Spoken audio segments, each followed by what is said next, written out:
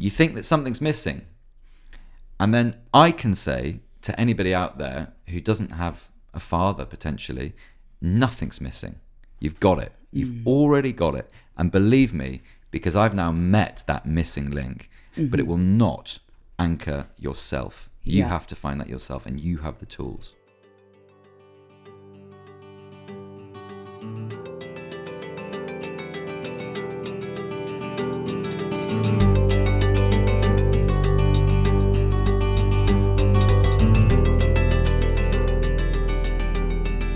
Hi everyone, my name is Ingharad George Carey and you're listening to Daddy Issues, a podcast dedicated to confronting fatherlessness, but more specifically, fatherlessness in successful people. I want this podcast to prove that regardless of whatever daddy issues you may possess, you can achieve anything you put your mind to.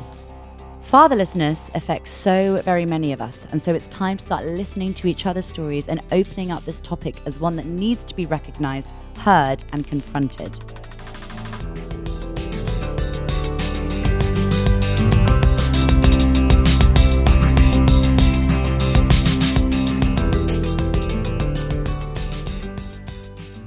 In today's episode, I am talking to actor and writer Jordan Waller.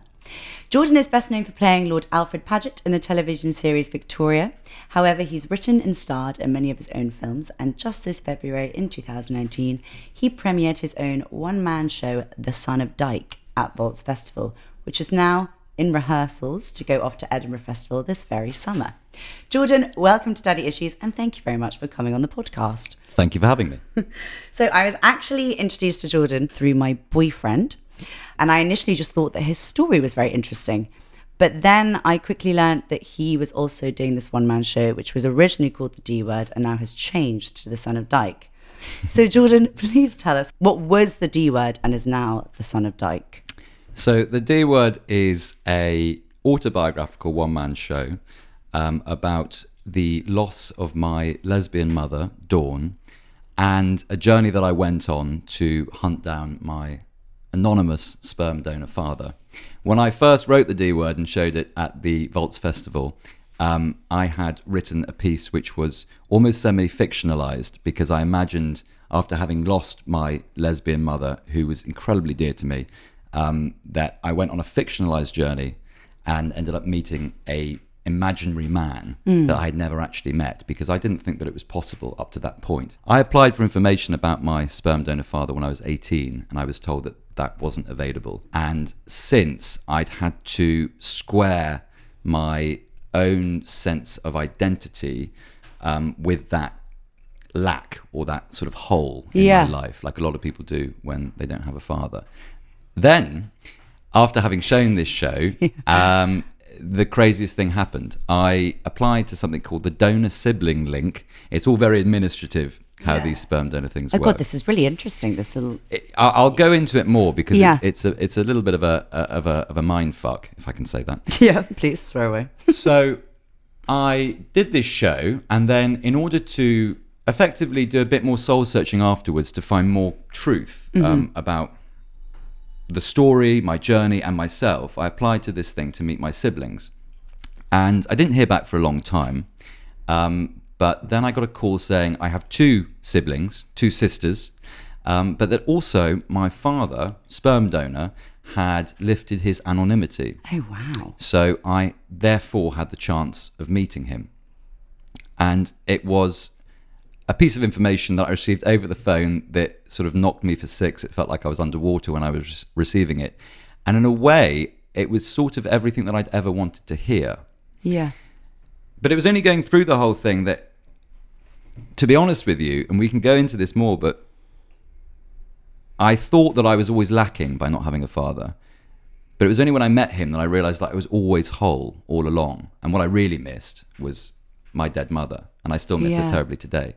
What made you, why did you know that you had any siblings? Was that just you trying to sort of find something to do with this other person that you could find a connection with? I always knew that I would be able to apply to something called the sibling link. Oh, I see. Which is where children who are conceived via the same sperm can meet up after the age of 18.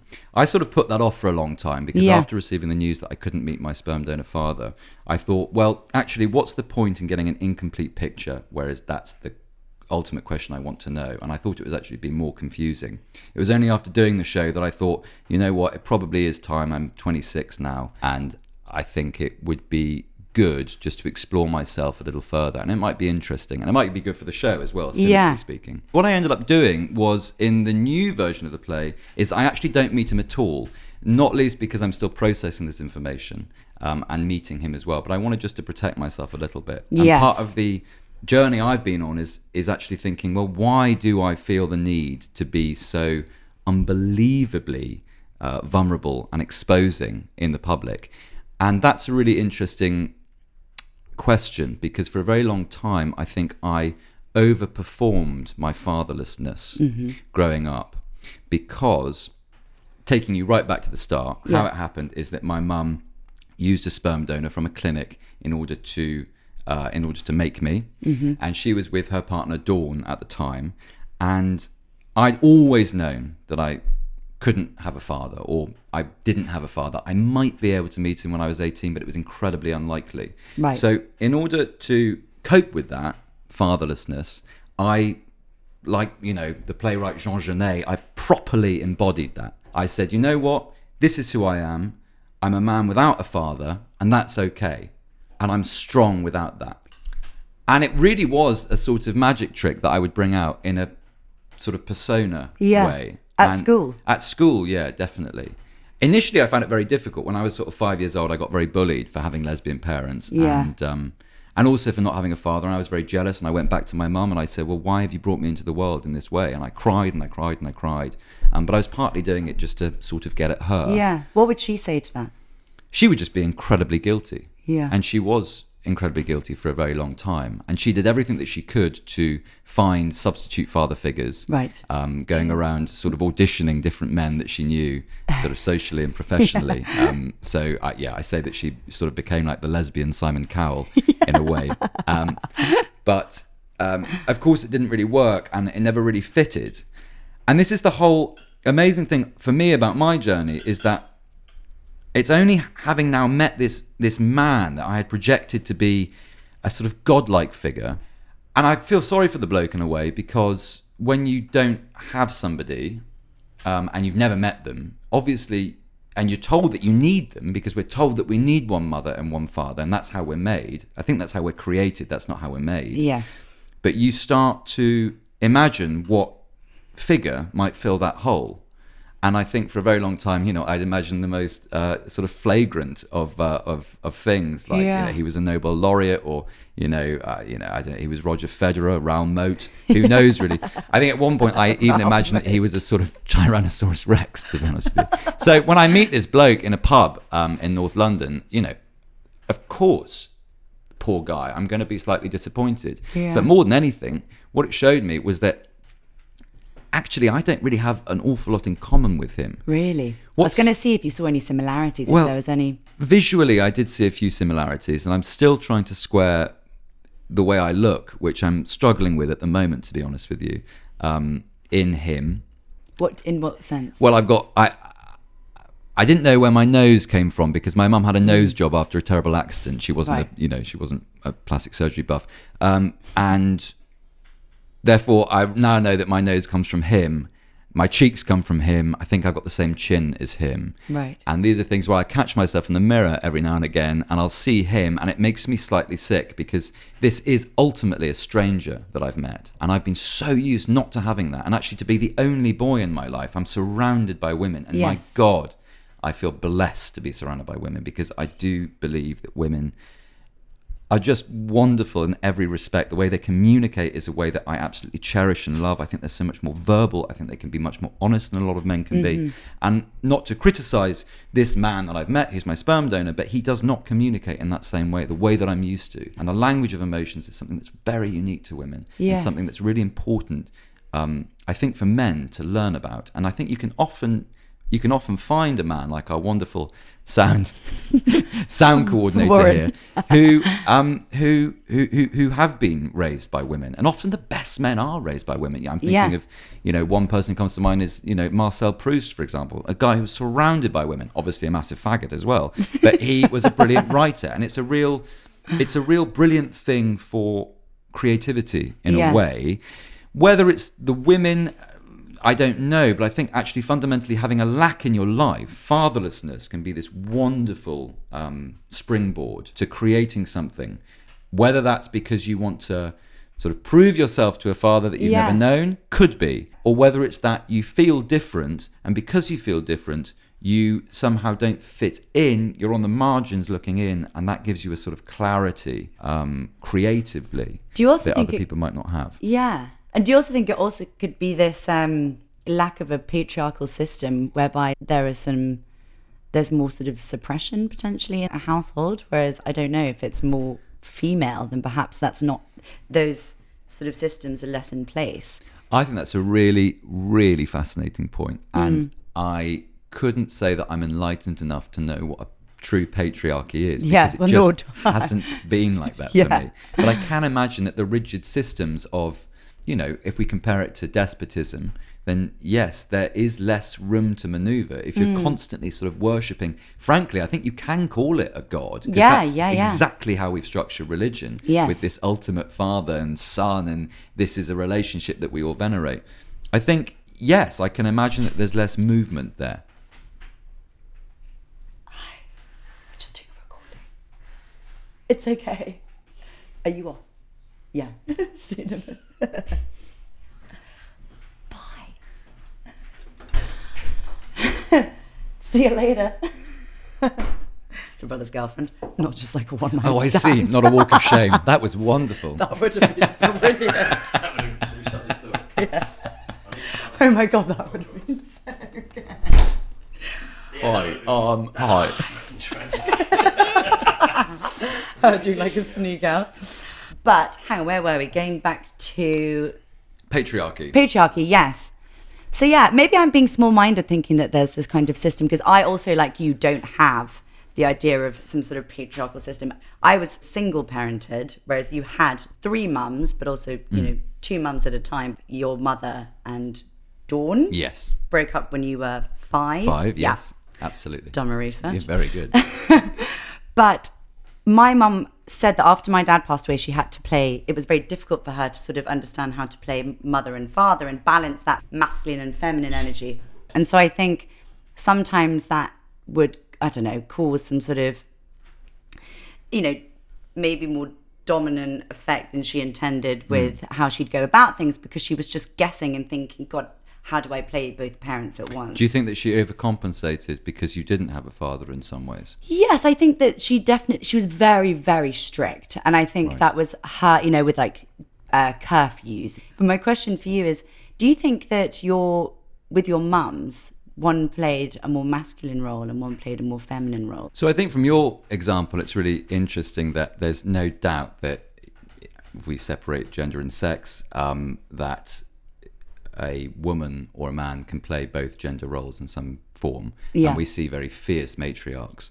I think what's interesting from your example, and I kind of identify myself or my mother's within it, is that when you are anxious that there's some sort of lack or a role that you're not playing, and you feel like you have to occupy that stress and that over-performativity of that gender role, I think can sometimes be slightly artificial and can be maybe something that we need to think about and change. Of course, discipline is important, but you must discipline in a way that feels natural to you, as opposed to saying, gosh, I need to be this authoritarian patriarch figure, but I'm a woman, perhaps, and that doesn't feel right to me. Or I'm a man, and that doesn't feel right to me. Yeah, exactly. And it's this weird thing. I think what the big problem with fatherlessness for your sort of podcast world is that there are these societal stories and expectations of what a father should be, and it feels so often, and what a man should be, and it feels so often that we're all failing at reaching those ideals. We're all failing to properly embody what society thinks a man is, and sometimes what society thinks a woman is as well. And I suppose that as we kind of explore identity politics as a race, what we're trying to get towards is a more authentic way of occupying our gender and our identity and our roles within society. Yes. And then to actually answer your question, my mother's, I cannot definitively say whether one played a more masculine role or a more feminine role than the other. I would say actually that it feels much more like a blancmange of gender. I've got absolutely no idea who is the man, who is the woman. There's different times and different sort of circumstances where I would approach one mother for something and another for something else. My biological mother, I think, was probably more consistent, but ultimately more confusing than Dawn, who I think I wanted almost the approval of because I was anxious that we didn't have anything connecting us. Yes. And I called my mum, so it was very easy to figure what she meant, basically in other people's eyes, if we accept that, we are ultimately, like Lacan said, made in the eyes of others. Mum made sense because I could perform that to other people. Whereas with Dawn, Dawn was just Dawn. Mm-hmm. And I think that there was an anxiety because Dawn also had her own biological child from a former relationship, who's my sister. I see. And I think there was an anxiety that I wasn't necessarily going to be as consistently important to her, even though she constantly told me that her love for me was unconditional, and she was very good to do that. When they split, there was obviously, like all children who go through a sort of split, a massive anxiety, and also playing off each other, playing the two parents off. I completely fell into that trap. There's no... This is not a hagiography of lesbians. I mean, Christ, when they split up, it is difficult. And we fell into the classic traps of playing them off against each other. But I could not say that one was more masculine than the other. Yeah. My parents were not, stereotypically, butch lesbians necessarily. They had traits which were more masculine, more feminine. Yes, exactly. I didn't really play that game, actually. It's quite interesting though that you say that with Dawn, because there was no sort of, with your mother, it was your biological mother who you called mum, and with Dawn you felt you needed to prove yourself slightly more because there was this less of a strong obvious connection. And it's quite interesting reading stuff that I have done about fatherlessness and why it is that children, male and female, both feel this real, the father, for some reason, the father figure is so prominent to someone's sort of identity shaping and their confidence and their self-worth. And a lot of it is, well, supposedly there's an argument that with your mother, your biological mother, that she loves you. There's this real security. I mean, obviously this is a generalization. Not all mothers were meant to be mothers. I think it's fascinating. You're right. Yeah. And with a father, there is this disconnect, or whatever that be, whoever the other person in the relationship is. So there's this needing to prove your worth to them and needing to be good enough for them. And you're completely right. The big difference with Dawn was that I was dealing not with a stereotypically kind of cold or absent or distant figure who could only connect to me through sort of ball sports, but actually somebody who was incredibly emotional. I mean, Dawn was my kind of almost like a philosophy teacher to me. She taught me about emotions, and all of her language and all of her communication were about relationships and the language of love and all of those things. So I think actually useful when it was useful, but you're right, in a weird way, maybe it did make me perform to that kind of feminine side of myself even more, because that was how I gained approval from her. I haven't thought about that before, and it's a very interesting way of putting it, I have to say, because I've always just been focused on, am I trying to get, God in the sky, absent father figure's approval? Well, maybe you're right. Maybe it was Dawn's to an extent. Bless you, Warren. But also, so going back to when you said that when you met your father, you then realised you'd actually been whole. And when you were growing up, what was it that you felt towards this idea of your father that at the time you thought you'd probably never meet? What did you mean by you then realised you were whole? How did you feel about yourself before and your identity?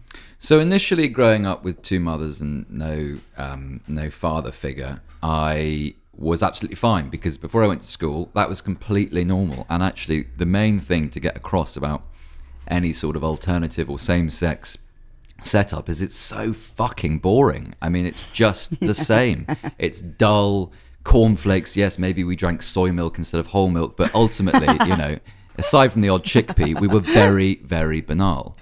It's only when I went to school that I probably recognised that I was in some way different, because all the other kids seemed to have these football friends that I didn't have. I just had, butch women with buzz cuts who would take me to sports on the weekend, but I didn't get that. So initially it was a cause of resentment, mainly towards my biological mother. Right. Going back to her, why did you make me different? And from that, she felt incredibly guilty. And it's actually a guilt that I harbour. Even at 5 years old, I think, when I confronted her about this, I could see how upset it made her, but I wouldn't give up. And I could see that I was trying to hurt her. And did that come from school? Did that come from people's opinions at school? It came from myself, actually. It came from noticing that I was different, and it came from wanting to hurt my mum. I think partly because she'd left Dawn. I think that was a really big difficulty for me. I wanted to say, well, you know what? It's bad enough that you've made me in this weird way with, a kind of turkey baster full of some anonymous jizz. And now that that you and Dawn have broken up, which is not her fault. I mean, they broke up because they didn't work. Yeah. But I felt, and I live with my mum, so I was like, well, why have you done this to me? And I wanted to attack her, and I knew that I was doing it at the time. Yeah. I'm still very guilty for that, but I can forgive myself because I was confused and I was a kid. And you were 5. And I was 5. You were really God, young. I was an emotional 5-year-old. I was an emotionally astute 5-year-old. Seriously articulate for a 5-year-old. I was a small... Yeah, exactly. Well, that's it. Lesbian parents. It's the language of emotion. Exactly. That's all I had. So then, after that, I basically just had to get on with it. I was bullied terribly at my first school. Had to leave my first school because my mum's new girlfriend...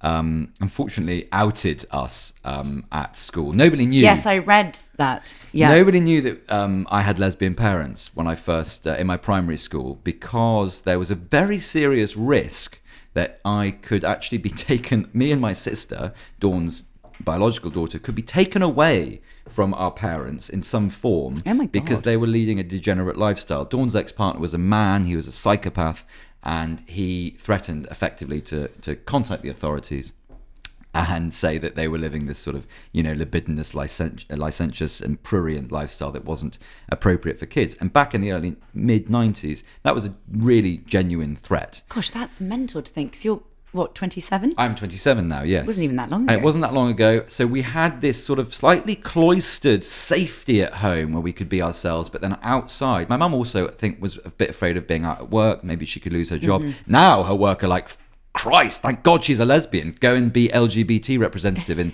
Dubai, etc., etc. But at the time, it was cloistered. It was safe at home, but we had to be, slightly protected outside. So I wasn't out at school about my lesbian mums. Were you told to not say anything by your mums? Yes, right. I was. How did that feel at the time? Did you suddenly realise, why do I have to keep this secret? It felt... Because to you, it's normal. That's life. I think consciously it felt fine. It felt kind of fun. It felt like, oh, no, this is my thing. Yeah. It was a bit like how I kind of enjoyed telling people, not that I was a sperm donor baby, but that my dad was dead. Right. I said that my dad, I think when I was 6 years old, I said that my dad was a sailor who got killed on a ship, and I would create these mad narratives. This is probably why I'm a creative person, because I'm a liar. And I think I just enjoyed, I enjoyed the sympathy that it would evoke. I enjoyed the fact that people would be like, oh my God, that's amazing. Your dad is an Iraq war hero who had his eyes blown up in a nuclear attack just on him. Yeah. Because he's really important. Or a spy who's been... It's that kind of shit, exactly. So lies. But I quite enjoyed that. And I didn't mind the lying thing, but maybe it did inform the essence of me, which is that kind of, disparity between my authentic side and my inauthentic side. Hence, I'm an actor and a writer. What a twat. So, yes. After having been bullied there, left that school. Mm-hmm. then I went to secondary school. Now we're talking about the sort of early noughties, and Ellen DeGeneres has just come out. Suddenly, lesbian is in vogue, and it's fine. I can be out there, and it becomes quite a powerful tool in a way. So that really helped the school. sort of Ellen DeGeneres. Sorry, that was a glib. Yeah, because I recently watched something that she did, but she spoke about how that was like some sort of huge. I didn't realize what massive sort of. Yeah, she was the first dyke out there, and Yeah. it's kind of great. And I mean, the thing is that we really owe so much to the people who came out, basically, and Yeah. it was just invaluable. And Yeah. there's a real impact that there's no need. Ellen DeGeneres is a multi-millionaire that she doesn't need any more smoke blown up her ass, but it is an incredible thing. She deserves it because she really did take a risk. Yeah. And I think it's incumbent upon people. She took a to huge take sort of career that risk. step. Yeah, a huge career risk, and Yeah. it was a genuine risk. And I think, you know what, hats off to her. Give her as much money as she wants. I then could talk about it. Gay became this really cool and fun thing. And I think around the time when I was 11 years old, I found the kind of the provocativeness and the uniqueness of lesbians and gays quite so fun that I kind of started to explore, that side of myself. And being in look, I don't know whether gay is nature or nurture. I also don't care. I think that the framing of that nature-nurture debate about sexuality is a pernicious one because it seeks to find, via human logic and teleology, a reason to quash people's sexuality. Yeah. So we ask the question, is it nature, is it nurture? Because we want to present a problem to solve. Mm-hmm. And actually, we have to frame all considerations of what is an interesting question about what makes us. Yeah. With that very, with circumspection about what is the politics surrounding that question. So ultimately, I don't give a shit whether it's nature or nurture. I will say, however, if we are free to discuss it, there's no doubt that there's a part of me where, when I was growing up without a father, I was obsessed with penises because I didn't see a penis for ages. And there were it was just, God, I saw a lot of muff. I mean, my Lord. It was muff central at my place, just walking around freely. They were like a flock of sheep. But with penises, I remember breaking into my sister's room to have a sneak peek of her boyfriend at the time, who had this massive cock. Really? Yeah. I mean, Christ. Perfect. Especially from me. I mean, if you just imagine looking up at a sort of elephant's trunk. How did you manage to catch him when he was naked? Oh, because they were probably having sex. Well, I didn't see my sister in flagrante, but I when he was getting changed in the morning, I would just sort of break down the door and just catch a glimpse and then run back out and giggle to myself. So there's no doubt that I had an interest in the male form that could be in some way a contributing factor to my later proclivities. I don't know. But there's another side of it, which was that the gay thing, like I was saying at school, was a really powerful tool for me actually to become unique, interesting, charming, funny, provocative, bit of an outlier, bit of a smart ass, to be honest with you. Yeah. Because it was a way that, it's like now, it's the the politically correct world we live in. As soon as I come out and say, well, I'm a gay sperm donor with lesbian parents, well, put me in a wheelchair and I fucking won, haven't I? I mean, I don't know why I'm not on the BBC. Why they haven't given me a BBC show, I don't know. I mean, it's just ridiculous. Probably can't put that in. However, it became a really useful tool to get out of bullying. Yes. And that meant that I was very open to exploring my own sexuality. And I played around with it a little bit, thinking, well, with the other kids at school, like, yeah, you know what if I am gay? And that's fine. Other kids would be, this was a time when people were still playing Pokemon cards and they would be calling each other gay in the playground. And I was like, you know what? Well, hang on. Well, think about that. What does that actually mean? Gay's really cool. Yeah. And, maybe I'm gay. Yeah, I remember always when we were younger, everything you'd say was, oh my gosh, you're so gay. You're so gay. Yeah, exactly. Which is so weird to think now. Like, what, gay lord, or like all the time. Exactly. So did your school peers, would they call you gay even before you sort of like, I don't know, had some sort of idea of yourself? So at the primary school, there was obviously the leap was made between that genius leap between having gay parents and being gay myself, and that was what I was accused of being. Yeah. Mainly because of their moron parents. Actually, to be totally honest with you, Yeah. You're kids. Kids are just parrots. Kids don't care, and it's so interesting, especially when you look at the awful shit that's going on in Birmingham at the moment. You know, these brave parents fighting for their kids' rights to innocence. It's such a load of bollocks because kids don't give a fuck. Yeah. It's the parents that use them as these narcissistic vessels to peddle their own ideological crap. And really, I've had enough of it. I've got absolutely no respect for what's going on up there at all. However, that's another thing. Side note. That's a side note. That's a very political side note, isn't it? Yeah. Sorry, I've lost my thought. I was so angry just then. No. It's good. Passion. But so thinking about your dad that you've met, you got on this list. Yeah. You found out you had other sisters. Yes. And then what led you to your father? So it was a clerical error. Because also I emailed you just before. You had, yes. Literally just before. Which is why we're sort of delayed in doing this podcast, exactly. because I've been processing it. So I can't actually guarantee that anything I say is going to be cogent or particularly enlightening, because at the moment I'm an absolute wreck about it, and I haven't quite come to terms with it. And it's a long process, and it is always a long process, fatherlessness and fatherhood and all of these things. What led me to him, I think, in a way, I don't quite know. I think once I knew that I could meet him, I knew I had to, because I wouldn't willingly be ignorant for the whole of my life. It would be hanging over me. You just have to know. If someone says, there's It's there's something in this box, I'm gonna fucking open it. It's like having a sandwich on the train. Exactly. And knowing of course it's I'm there. Of course I'm gonna. Of course I'm gonna eat Take this a bite. New York deli pastrami and get it over the woman's lap next to me. Of course I am.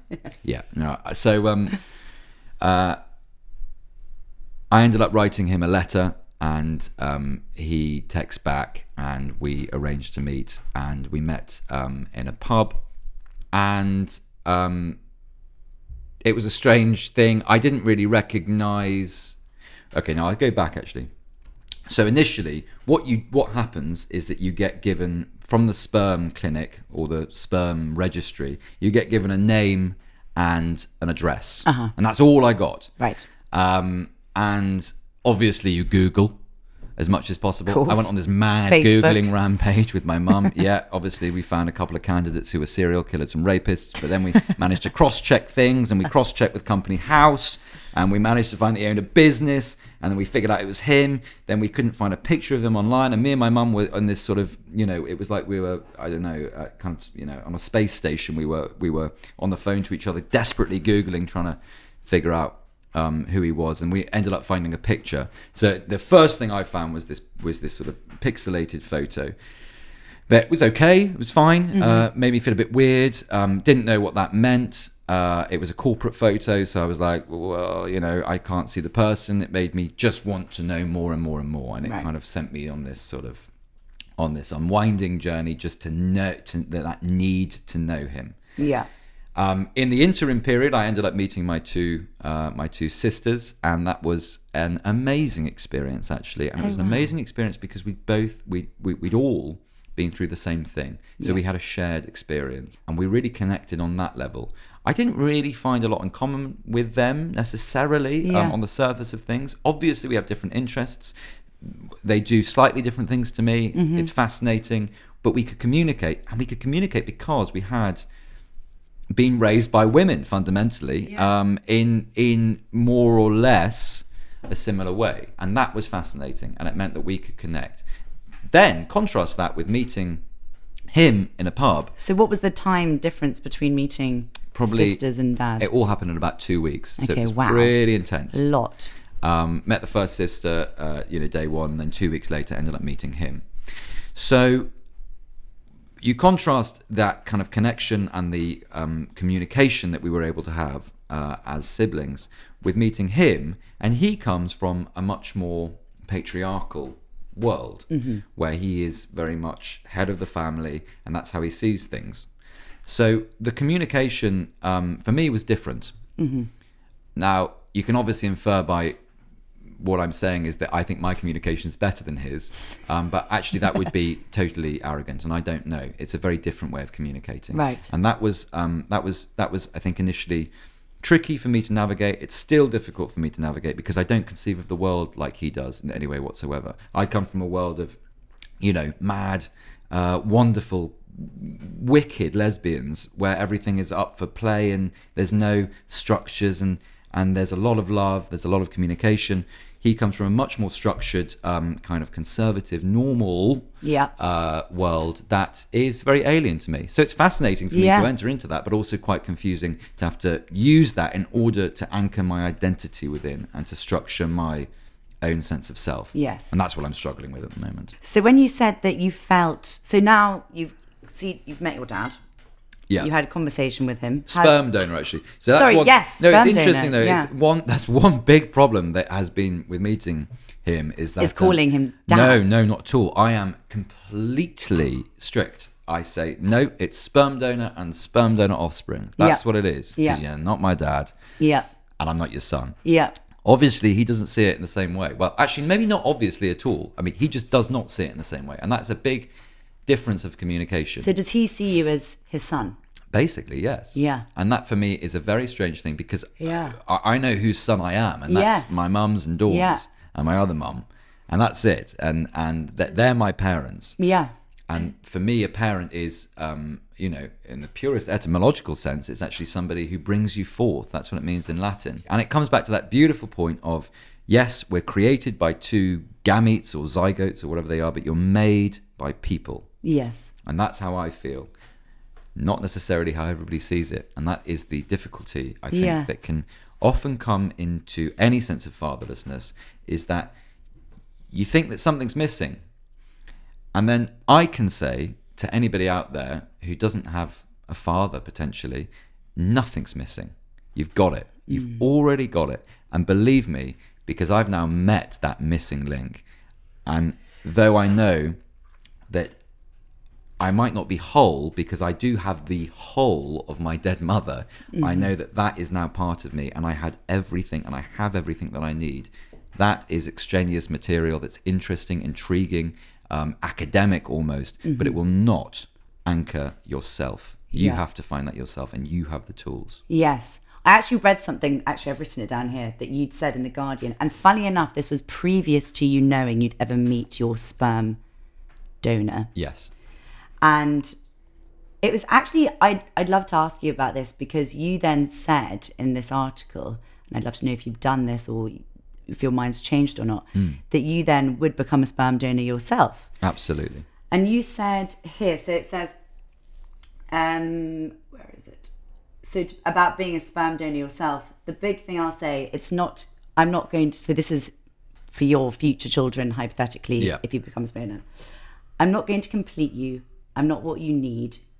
You're getting what you need from the family who raised you and from what you're putting into your own life. I'm part of the jigsaw, but I'm not the key. So, which is basically what you've just described. Absolutely. However, before you met your dad, and so this was even before you knew you would, did you think that he could be the key, and then realised he wasn't? And has your want to give sperm, has that changed? No, not at all. Absolutely not. No. I'm totally pro it, because I think that there's absolutely no reason that people who can't have a baby shouldn't want to have a baby. I think we should all think about maybe parenting and population control a little bit more. But regardless, I think that I think it would be an amazing gift to give anyone, and I think, quite frankly, I would be in a very good position to give that gift because I've been through it myself. Yes.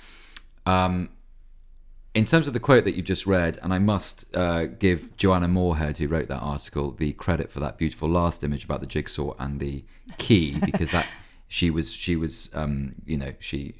scooped together the crap that poured out of my mouth and molded that into a sort of fecal poetry. Yeah. So it corroborates just what I've said, which is that I always knew the answer. I knew that I was always okay.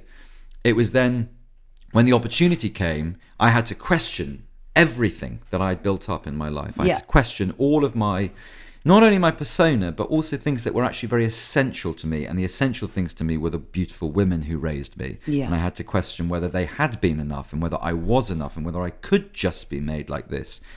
And it was a very quick revolution, and it's been very quick. But I know that what was said in that article fundamentally is right, and the view I think I had, whether it's right or wrong, I don't know. But I think it's a more useful way, actually, a more utilitarian way of conceiving of identity. So yes, I've had to basically chuck that out the window, but then bring it right back in and go full circle, I think, back to where I was in 2017 before realising that I could ever possibly meet him. Because, like I said, having met him, it's not changed any part of myself. It's not filled me in. It's not completed me. It's confused me a hell of a lot. There's no doubt about that. But I have not... it will eventually make me into a better person when it will eventually become a part of me. There's no doubt about that. But it won't actually make me into a better person. It won't improve me in any way necessarily. It's about how I respond to it now, and I'm going to respond to it with that same philosophy I came into it with. Which is no, I'm okay. I was always there. I am me. And this is an interesting part, but it's academic. The one beautiful conclusion from this journey of meeting him is that it hasn't actually... He is a figure, and God bless him. He's a really nice, he's a perfectly nice guy, and he's a bloke, But unfortunately, that's all he is. He's just a bloke. He's not God. What it's done is it's actually made me so grateful for my own mother. So grateful for my biological mother, for Dawn, for all of the wonderful women who made me into the man I am today. And that has been the learning from the process. It's been an utter gift. And my relationship with my biological mum, the one who's left, has never been so strong. And I think actually in a way it has taught me an awful lot of Buddhist mindful gratitude. And gratitude is something that we really lack in our kind of anxiety, whole torn ridden society. We forget to actually look around and see what we do have, as opposed to constantly chasing, which might be the cause of all creativity, a father that will never be there because it's an impossible figure. And do you think for him, who's calling you his son, how do you think, because obviously he went into that process thinking that he would never have to or be revealed or found by any of his children, and then he chose to. But then he chose to, yes, which is very interesting. Yes. And so just to flip it, not that you can know because you're on the other side, but how do you think that must be for him to suddenly meet his son or his daughters? The reason I have to be incredibly not forgiving but understanding and maybe accept the fact that I'm ignorant is that I haven't had kids. So I fundamentally do not understand yet. I plan to have a lot of kids. Yes.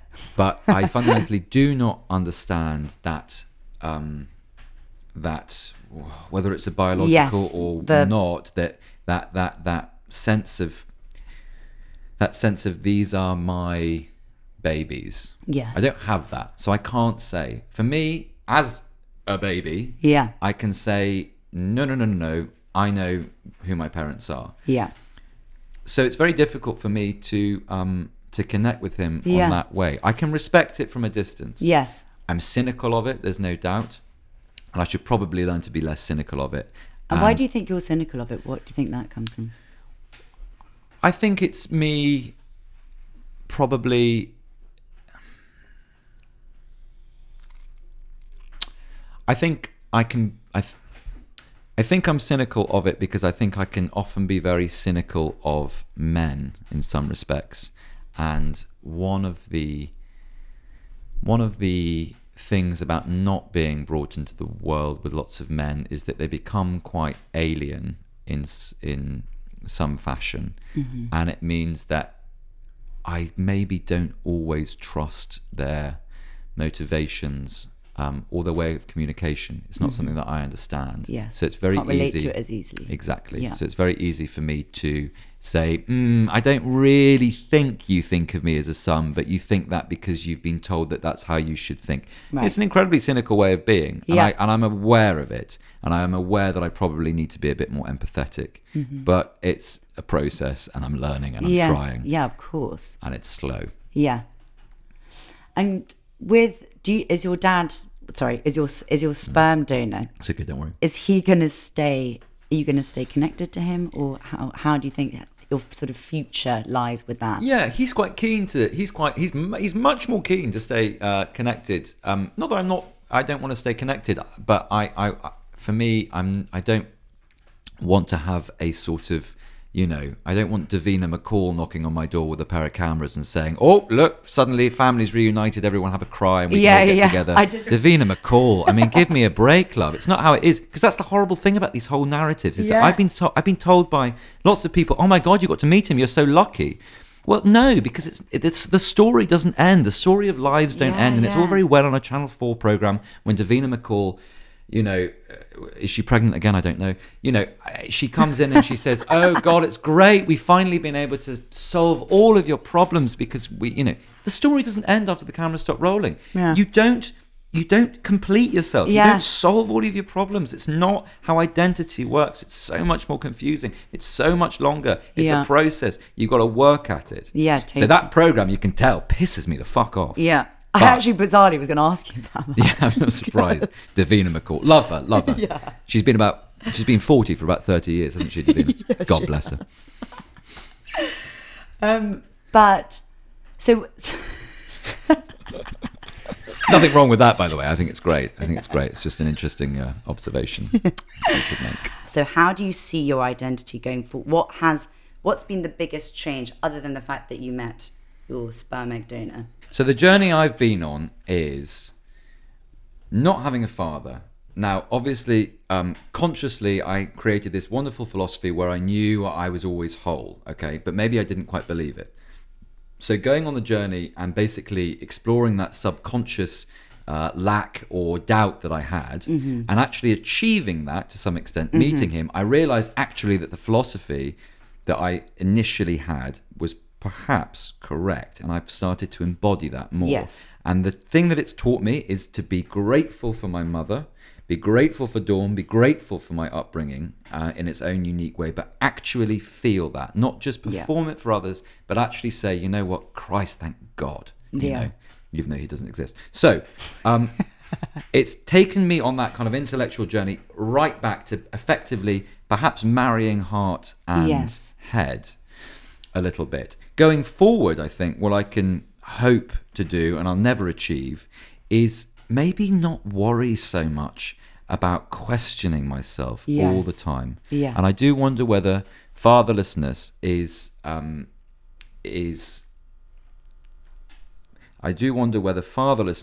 often means that you end up asking these taxing questions of your identity at all points of the day.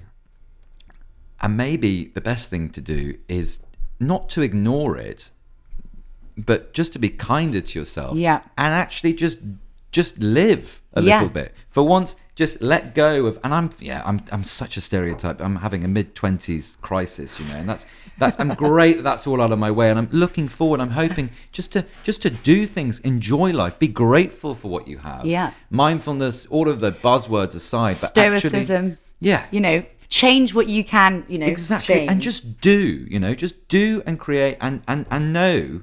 For me now that the foundations are there, I don't have to build fake personas on shaky building blocks, because there's no lack at the heart of me.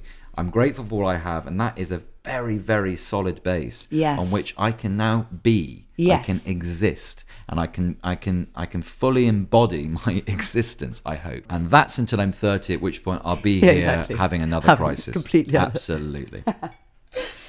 Okay, so I'm going to ask you the last question, which I ask everyone. If your sperm egg donor was listening to this episode right now, what would you want to say to him?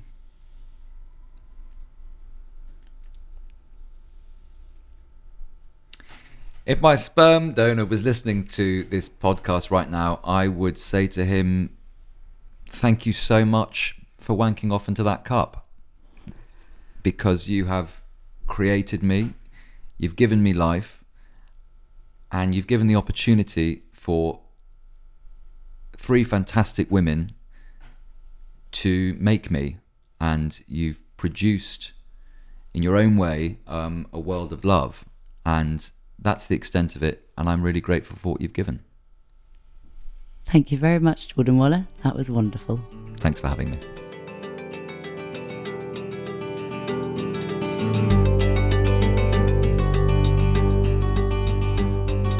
Thank you so much for listening to this episode with Jordan Waller. I left Jordan's interview completely rewired to hear him suggest that as individuals, we are already whole, that we don't need this other person to complete us, and that we already possess the tools we need to feel whole, was completely and utterly enlightening. And honestly, it was a life-changing revelation for me, and I hope for many of you listening. As always, please don't hesitate to get in touch with us via our website, www.thedaddyissuespodcast.com, if any of Jordan's story resonated with you, or if you just want to share any experiences of your own with Jordan, myself, or each other. A special thanks goes out to Warren at Walkie Productions, who did all my sound, for Aaron and Ben at Interface, who did my website and graphic design, and to Rory Ray Photography for taking the photograph. Make sure to subscribe to us on iTunes and Spotify to stay tuned with new episodes, and of course, spread the Daddy Issues message. Have a lovely rest of your day, and thank you once again for listening.